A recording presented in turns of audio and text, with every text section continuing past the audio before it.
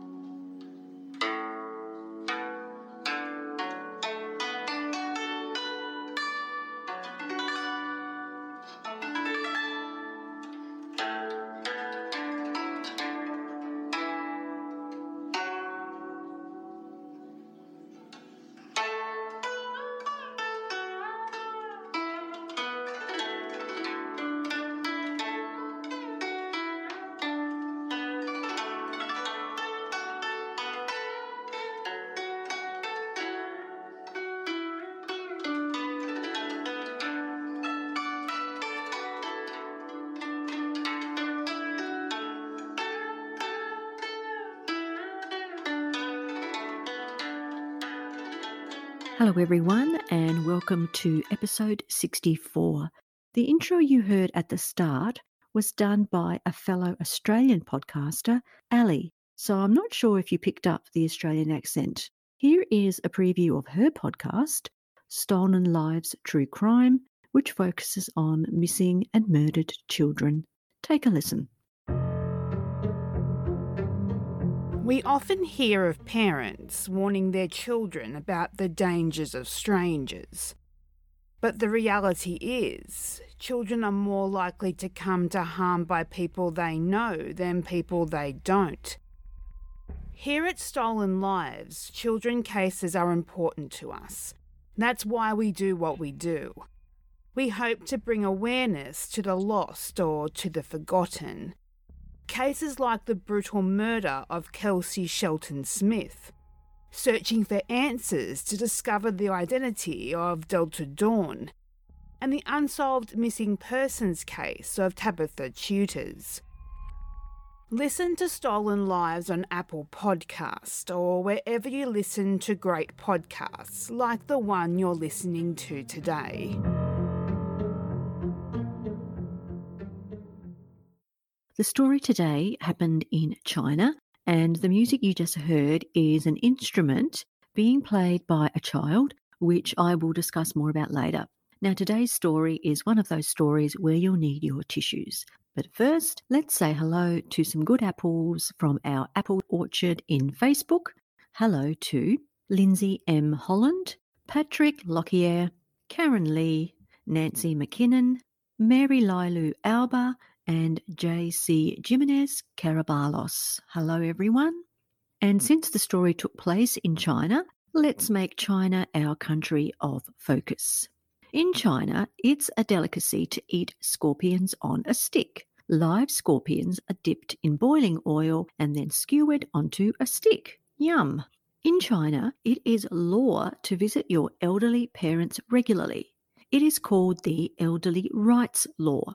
Unlike other countries, the elderly are not forgotten or put into nursing homes. In 2020, it's estimated that there are between 30 to 40 million more Chinese men than women. This is a result of the one-child policy, which led to parents wanting sons instead of daughters. China owns all of the pandas in the world, and therefore, if a zoo wishes to loan them, they must pay $1 million per year. So how can we discuss China and not mention the Great Wall? Now, did you know its length is 21 million metres? Wow. And also, the bricks were held together by a mixture of sticky rice flour and slaked lime. Now, slaked lime is a soft, white, crystalline, very slightly water-soluble powder obtained by the action of water on lime, and it's used chiefly in mortars. And here's a fact that I never knew. Virginity can actually be restored. Yes, believe it or not. It's popular in China for women to have plastic surgery to restore their virginity, and the procedure is called hymenophy. Some women do not want their future husbands to know that they were not virgins anymore, so they have the surgery to reconstruct their hymens before the wedding night, as you do. And finally, we know China is the most populated country in the world and therefore has huge traffic jam problems. Well, the Chinese have a solution for this. If you're stuck, just call the bottleneck rescuers. Two guys on a motorbike will come to you. One will take your place in your car, while the other one takes you on his motorbike to where you want to go. Fascinating, right? So now let's preview the story today. It's called Chinese Burn. The students were performing in the theatre for the Chinese dignitaries. What happened? The story today took place in 1994 in a city in the far northwest of China called Karamay. Most people worked for the National Petroleum Company.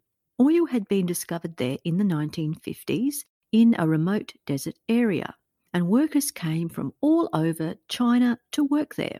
At the time of this incident, the population was roughly 200,000, but today, Karamay has now grown into a city of about 500,000 people. The name Karamay means black oil. So, back in 1994, there was a well-known and significant landmark called the Karamay Friendship Theatre. It was built in 1958 and then renovated in 1992. It had been a prominent landmark in Karamay and political centre which hosted government meetings, ceremonies and congresses. On the day of December 8, 1994, the Friendship Theatre was to host a special performance by students from various schools in the provincial area. In the audience were provincial officials and members of Karamay's communist political elite.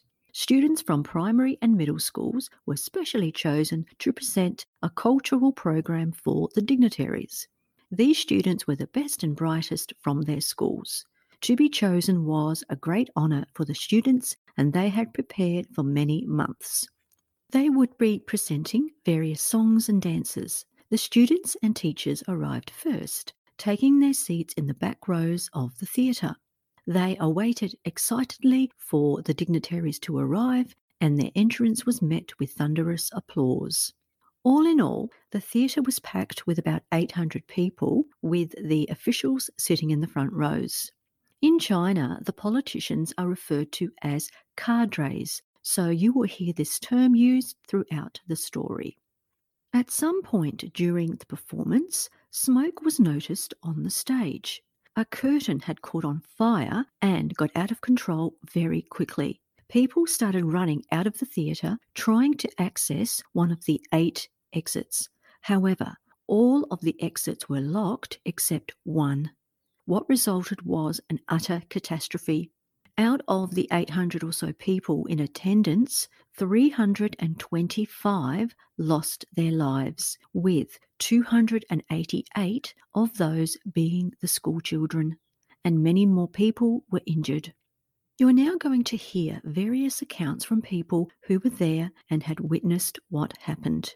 Here is the account of a teacher who survived. During the performance, I smelled burning, but there wasn't any smoke. I figured it was just someone burning trash outside, and then something dropped onto the stage. I thought it was confetti. There weren't any flames. The kids were already standing up to leave, but when they saw the cadres up the front were still seated, everybody sat back down. As soon as we sat down, things started falling onto the stage, and the curtains caught fire. That's when I yelled for the kids to get up. I was sitting next to some junior high school students, but my students were up the front. I went up and I grabbed their hands and ran. None of the doors were open. There was a huge rush of students and only one door open. Those kids had nowhere to go. A student who escaped recalled the following. After the first act, it was our turn. A minute into our performance, something above the stage, There was a curtain in front, a middle curtain and a white scrim, and another curtain behind. Behind that curtain and the scrim, there were stage lights. The curtains caught fire and a piece of cloth fell down. After that, a big chunk of curtain came down. Someone should have used the microphone and told those kids to get out. When the flames burst out, it was chaos. No one could hear anything. We will now go on to see that there were many factors that led to the tragedy. But the first pivotal action was when a female government official yelled out the following: "Everybody keep quiet. Don't move. Let the leaders go first." The audience of teachers and students obeyed this command, watching the officials leave the hall. But the fire spread quickly, and within 10 minutes, and with only one exit door open, the fate of those inside had been sealed. What followed was intense anger towards the officials who had saved themselves first. A parent who lost their child had this to say: "What makes me angry is the whole chain of events before and after the fire. It was corrupt, rotten to the core. Those cadres screwed up. They're all rotten. Now they won't let us speak or listen to a word we say. When the fire broke out, the cadres didn't try to open the doors to save our kids. They trampled over their bodies. 7 out of 8 fire exits were blocked.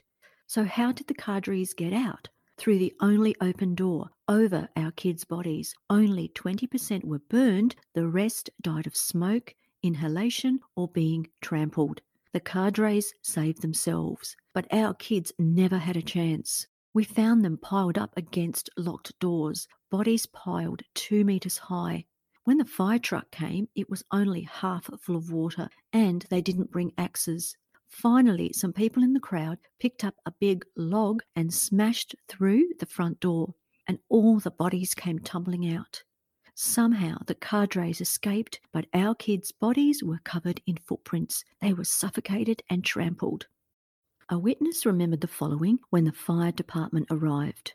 The fire department was only 500 metres away, but took 45 minutes to arrive. They showed up with 3 empty trucks, not a drop of water in any of them. So they went back for water. They didn't have tools to break down the doors while the kids were burning inside. The fire department couldn't open the gate. People from the mall across the road came over to help. One man from the mall used an axe. It took him one blow to split the roll-down gate. After he split the gate open, he collapsed on the ground. And why? Because behind the gate there was a pile of kids' bodies 1 metre or 2 high. After the fire started, the power went out, which affected the electronic gates. Here is one man's account. The metal roll-down gate on the south exit should have been rolled up 3 metres high. It was an electronic gate. When the hall caught fire, the gate short-circuited. And why? Because when they installed the wires, they were not laid in a conduit. The gate was short-circuited and it blacked out the building. The gate needed electricity to go up and down. When the power went out, it got stuck. The hall managers wanted to stop people coming in after the performance started, but they didn't do their jobs and man the doors. So they lowered the gate to 1.2 metres, and that's why so many people died. The frenzied crowd pulled it down further. Everyone was trying to cram through the 1.2 metre space. Some of the small kids could run straight out. The kids were ducking. Even some of the adults were ducking. That became the gate of hell. The firemen came without clothes or masks. They needed access to the fire, but spraying the outside was useless. They could only spray into the exit. The firemen couldn't access the auditorium. The vast majority choked to death. The provincial fire chief investigated the fire, and here is what he concluded. Judging by what we saw, the fire wasn't very large. One big reason the fire was so deadly was that the safety gates were locked and covered with metal sliding grates. This is a blatant violation of Article 11 of the Chinese Fire Code, which states crowded venues must maintain unblocked safety exits, and we see here after the fire started, the exits were locked, which caused a large number of deaths. The second reason so many died is the construction materials used in the hall's auditorium and stage. They were highly flammable materials. The ceiling was compound fiberboard. The seats and the covers were polyester, and the inside was fake leather and foam. The entire frame of the seats were wood. The stage area problem is pretty obvious. 13 curtains are polyester and 1 is shiny. It stings when you burn the shiny curtain. And then he does a demonstration where he burns a piece of the curtain to demonstrate. And he goes on to say, "It's very flammable and very toxic. This was the source of all the lethal, toxic and flammable gas. It paralyzes the windpipe instantly, causing death by asphyxiation." In one stage, bad leadership was a lethal factor. Second, the management was also lax. There were no safety measures, no fire emergency drills, and they didn't fix the fire hazards. Third, extreme bureaucratic laziness on the part of the managers and leaders. The stage caught fire once before. They knew there were problems. Furthermore, they all signed the fire inspection registry and completely failed to take any action. Their safety equipment was lacking. To them, civilian safety is a joke. This flippant, bureaucratic attitude is another reason the fire happened. This corridor goes around the hall and shouldn't be clogged. Piles of random stuff, a fridge, a couch, here's another steel grate. This door to the corridor was closed and locked. China's code states grates can't be installed over safety exits.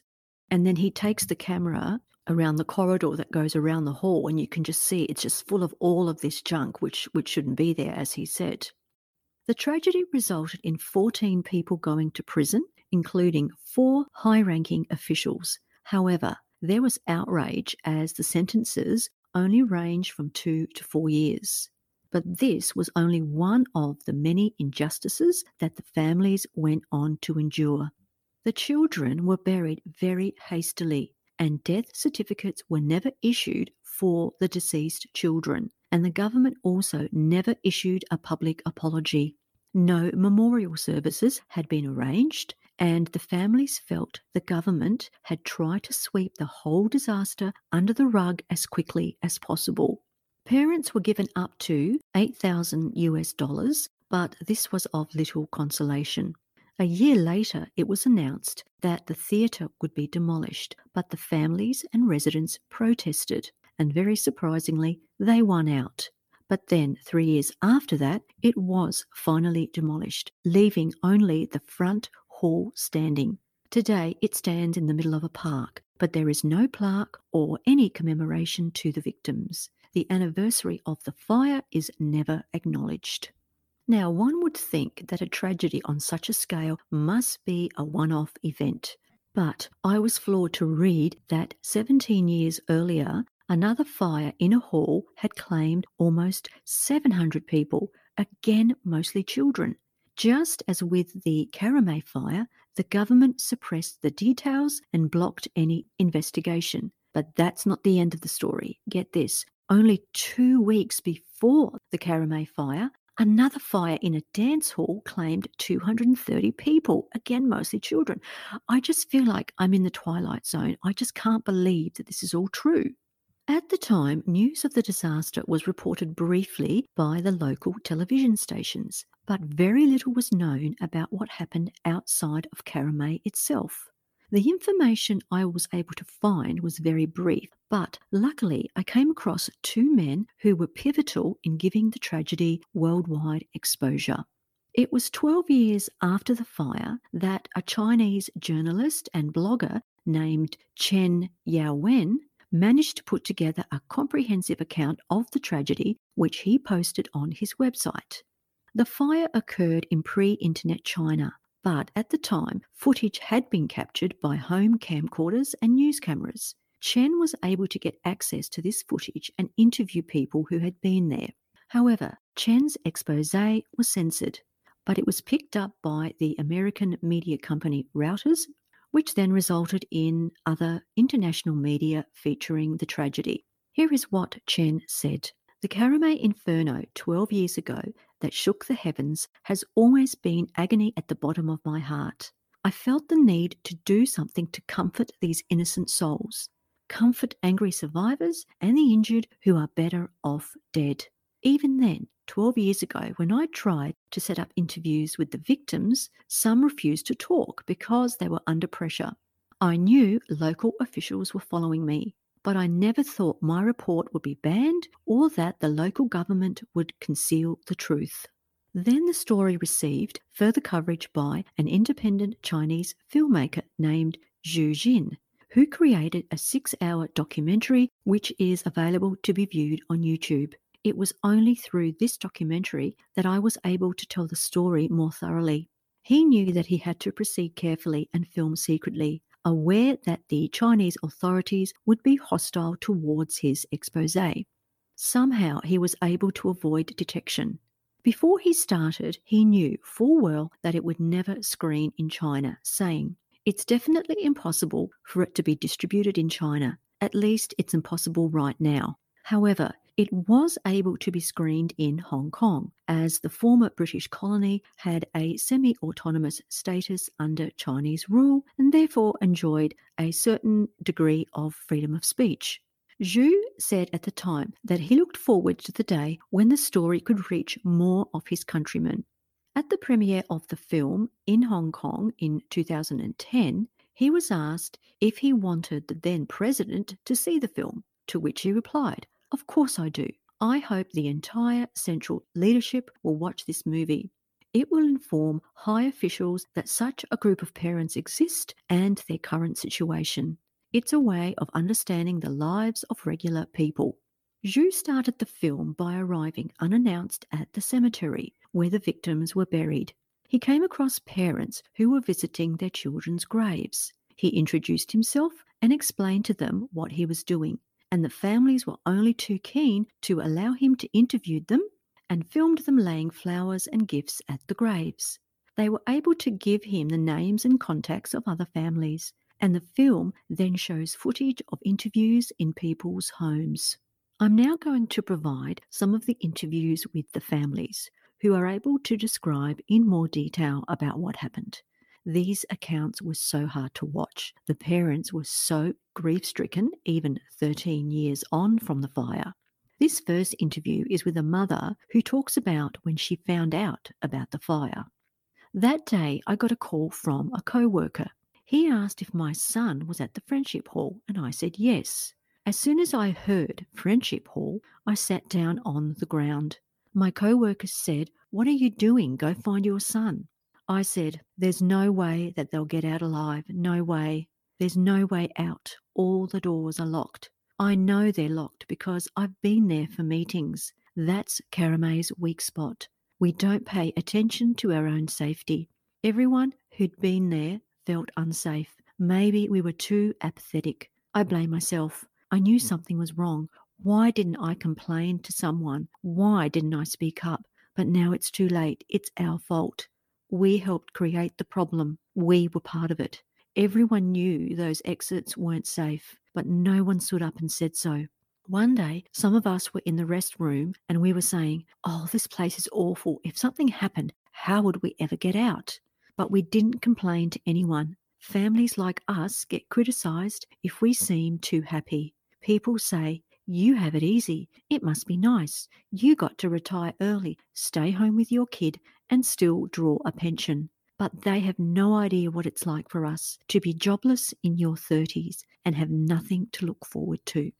This next mother talks about trying to find her daughter. "They wouldn't let us into the hospital, but they had started moving bodies to the mortuary. I snuck into the mortuary by hiding in a truck filled with corpses. The first thing I did was to check the kids' feet because I knew my daughter's embroidered shoes. I looked until I found a pair marked number 8 elementary, which was my daughter's school. I lifted the sheet and looked, but it wasn't her. I recognised a few of the kids, so I kept searching until I found her. I knew she was dead, but I got a blanket anyway. She was so cold and I wrapped her up in it. The government promised us several things. One was to certify that our children died as martyrs in service to their country. We found out later they were just humouring us to keep quiet. This next mother talks about their tradition when burying the dead. In our hometown tradition, when a person dies, no matter how they die, we wait a week to bury them to make sure they're not alive, not still breathing or anything. But we had to bury our kids the next day. Why the big rush? Because they wanted to cover up the fire. They dragged me away from the truck and wouldn't let me see my son, just loaded his coffin onto the truck and drove to the cemetery. I have these delusions. What if he's still alive? What if he woke up in his grave, and why didn't I think to put an axe or something in his coffin? So if he woke up, he could chop his way out. I wouldn't care if he was crippled or retarded as long as he was alive. Next, you will hear some audio taken at the burials of the children. It's very distressing, so you may want to skip this part. You will hear sounds of the bulldozers digging and burying the children and the parents grieving so intensely. They just buried them all in one big, massive area. So listen to the audio.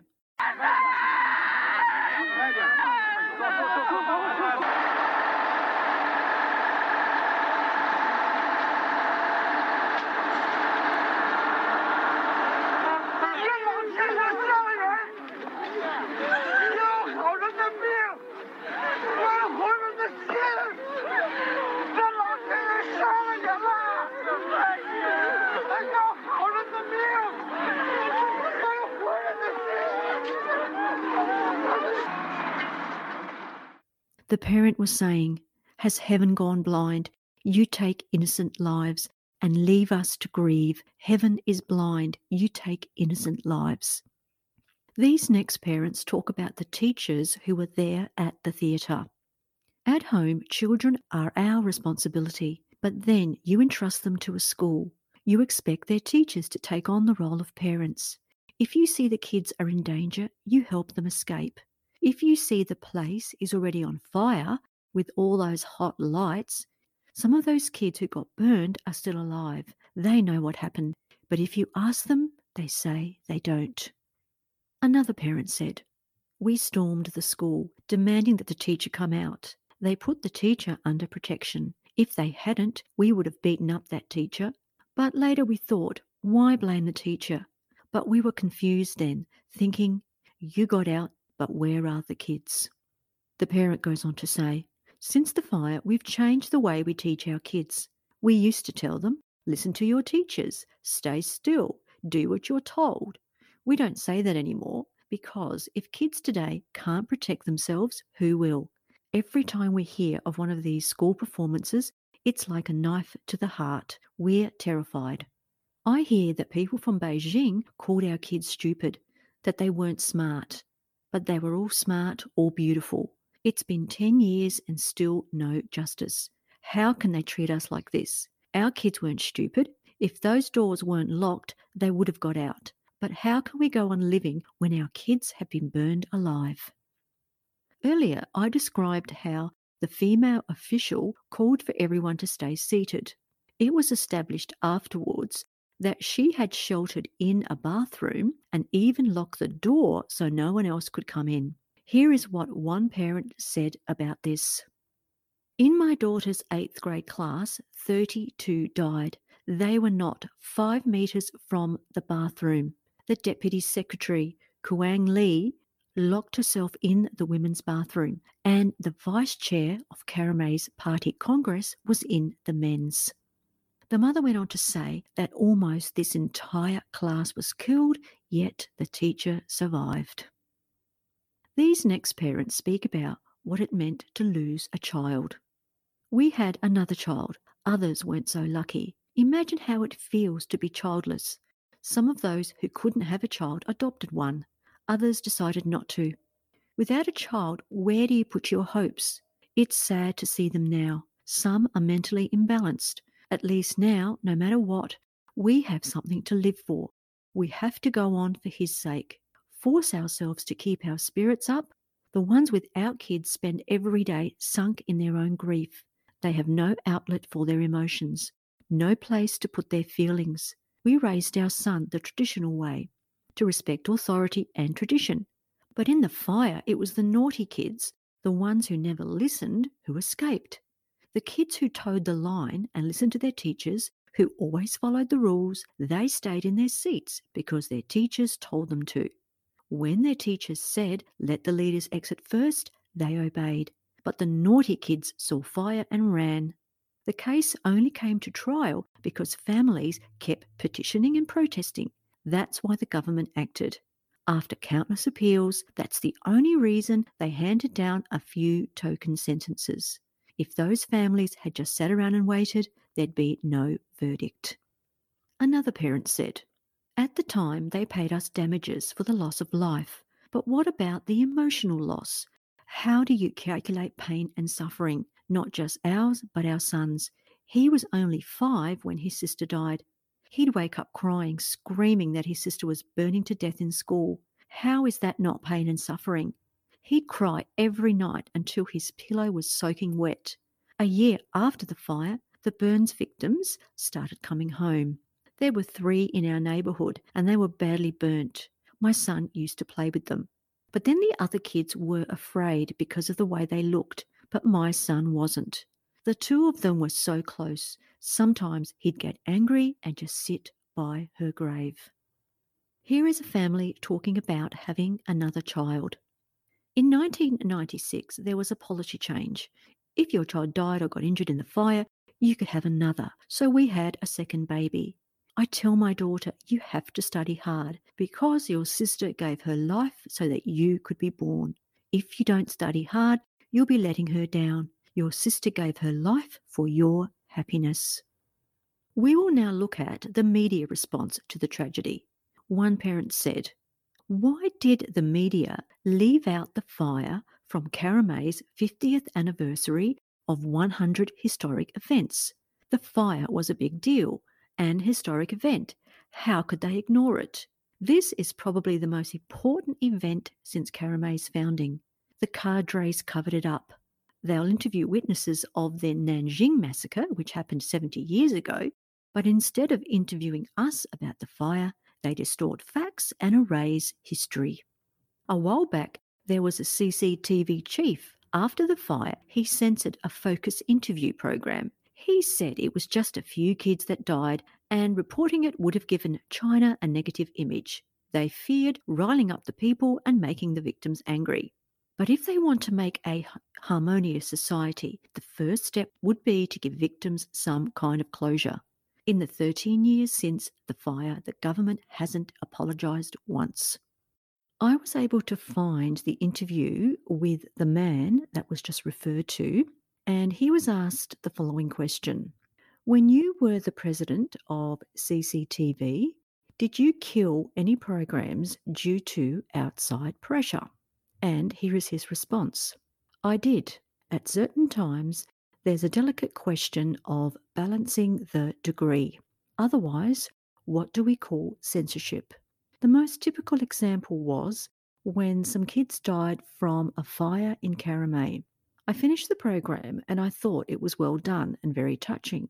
But I said, there are some passionate emotions in Karamay there.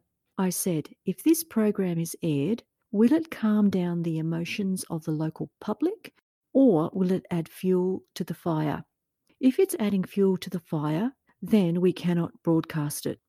If it can calm things down and it won't trigger some unrest, then we can air it.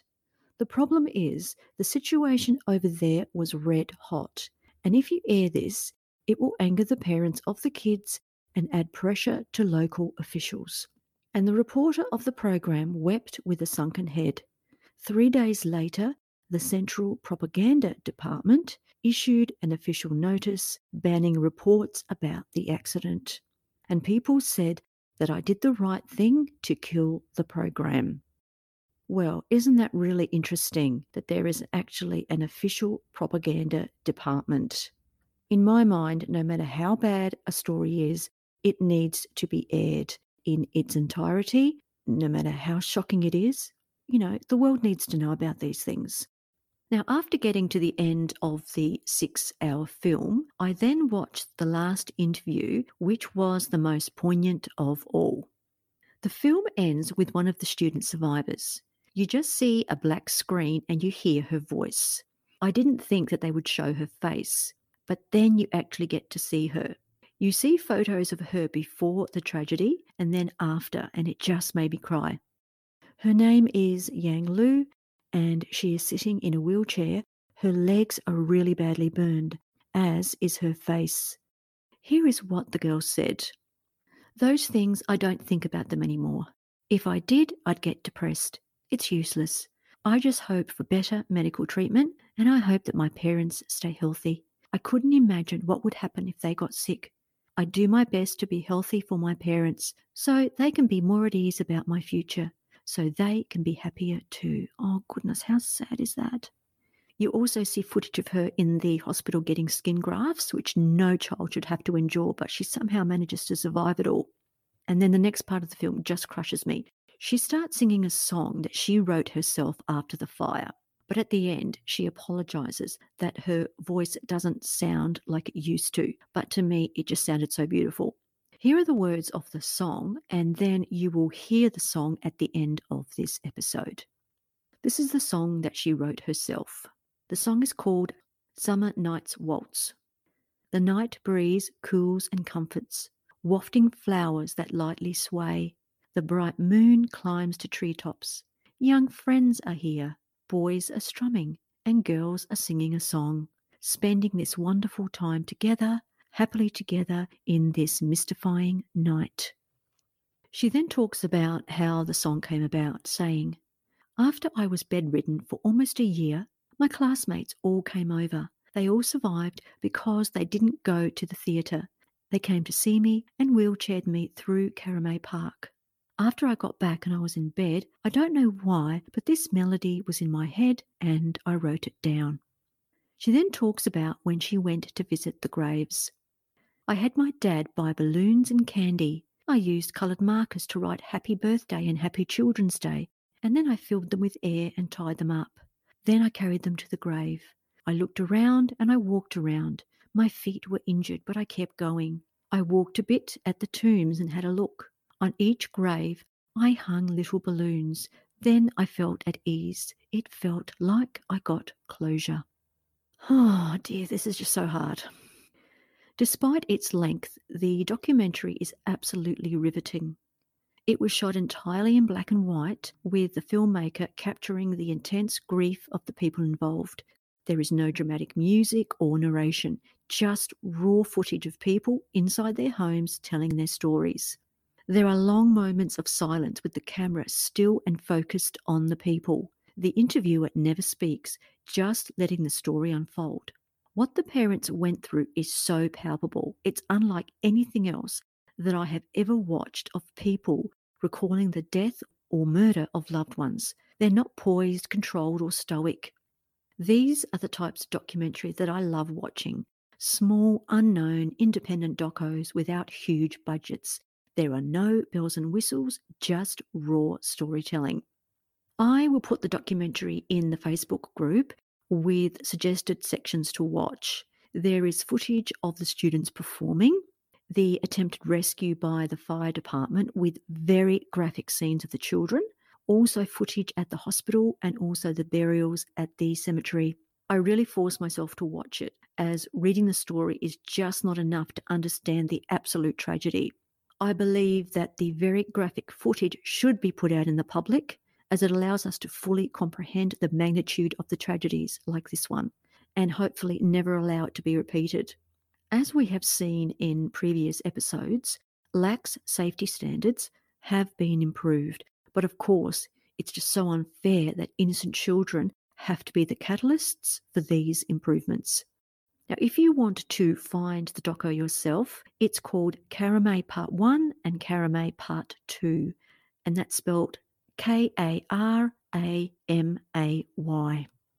And the music you heard right at the start is of an instrument being played by a girl whose sister had died in the fire.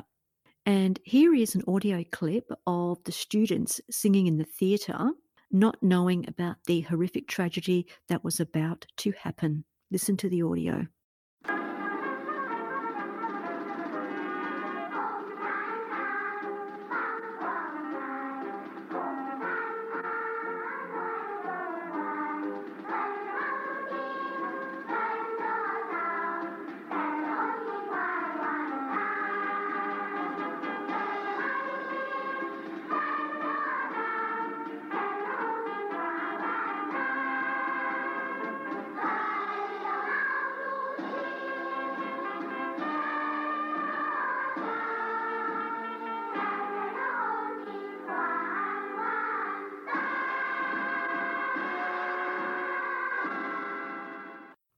There are really no words that can express how awful this story is, but I'm so happy that I found it and that I was able to share it with you.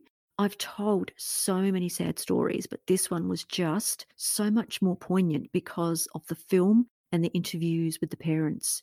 And you will hear the girl singing her song at the end of this episode. So now here is a preview of the next episode. It's called Load of Rubbish. The high school teacher was missing. Where was she? And I'd now like to finish with a quote about the fire from a mother who looks at her dead son's photo and says, "My dear son, in this world which you have left, there is one proverbial rule for all, be they white or black or brown or yellow. When danger strikes, let women and children go first. It might not be in our constitution or in any party document, but it's a basic law of human behaviour. This law broke down that day in our city. Bye for now, and remember to be a good apple." 清河的晚风多么凉爽，吹动花儿轻轻摇晃。明媚的月亮爬上树梢，年轻的朋友来了。小伙子拨动着琴弦，姑娘们唱起了歌，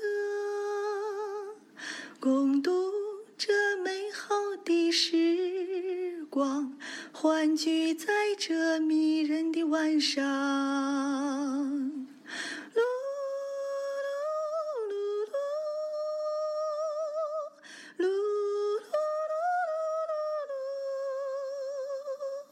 共度美好的时光，欢聚在这迷人的晚上。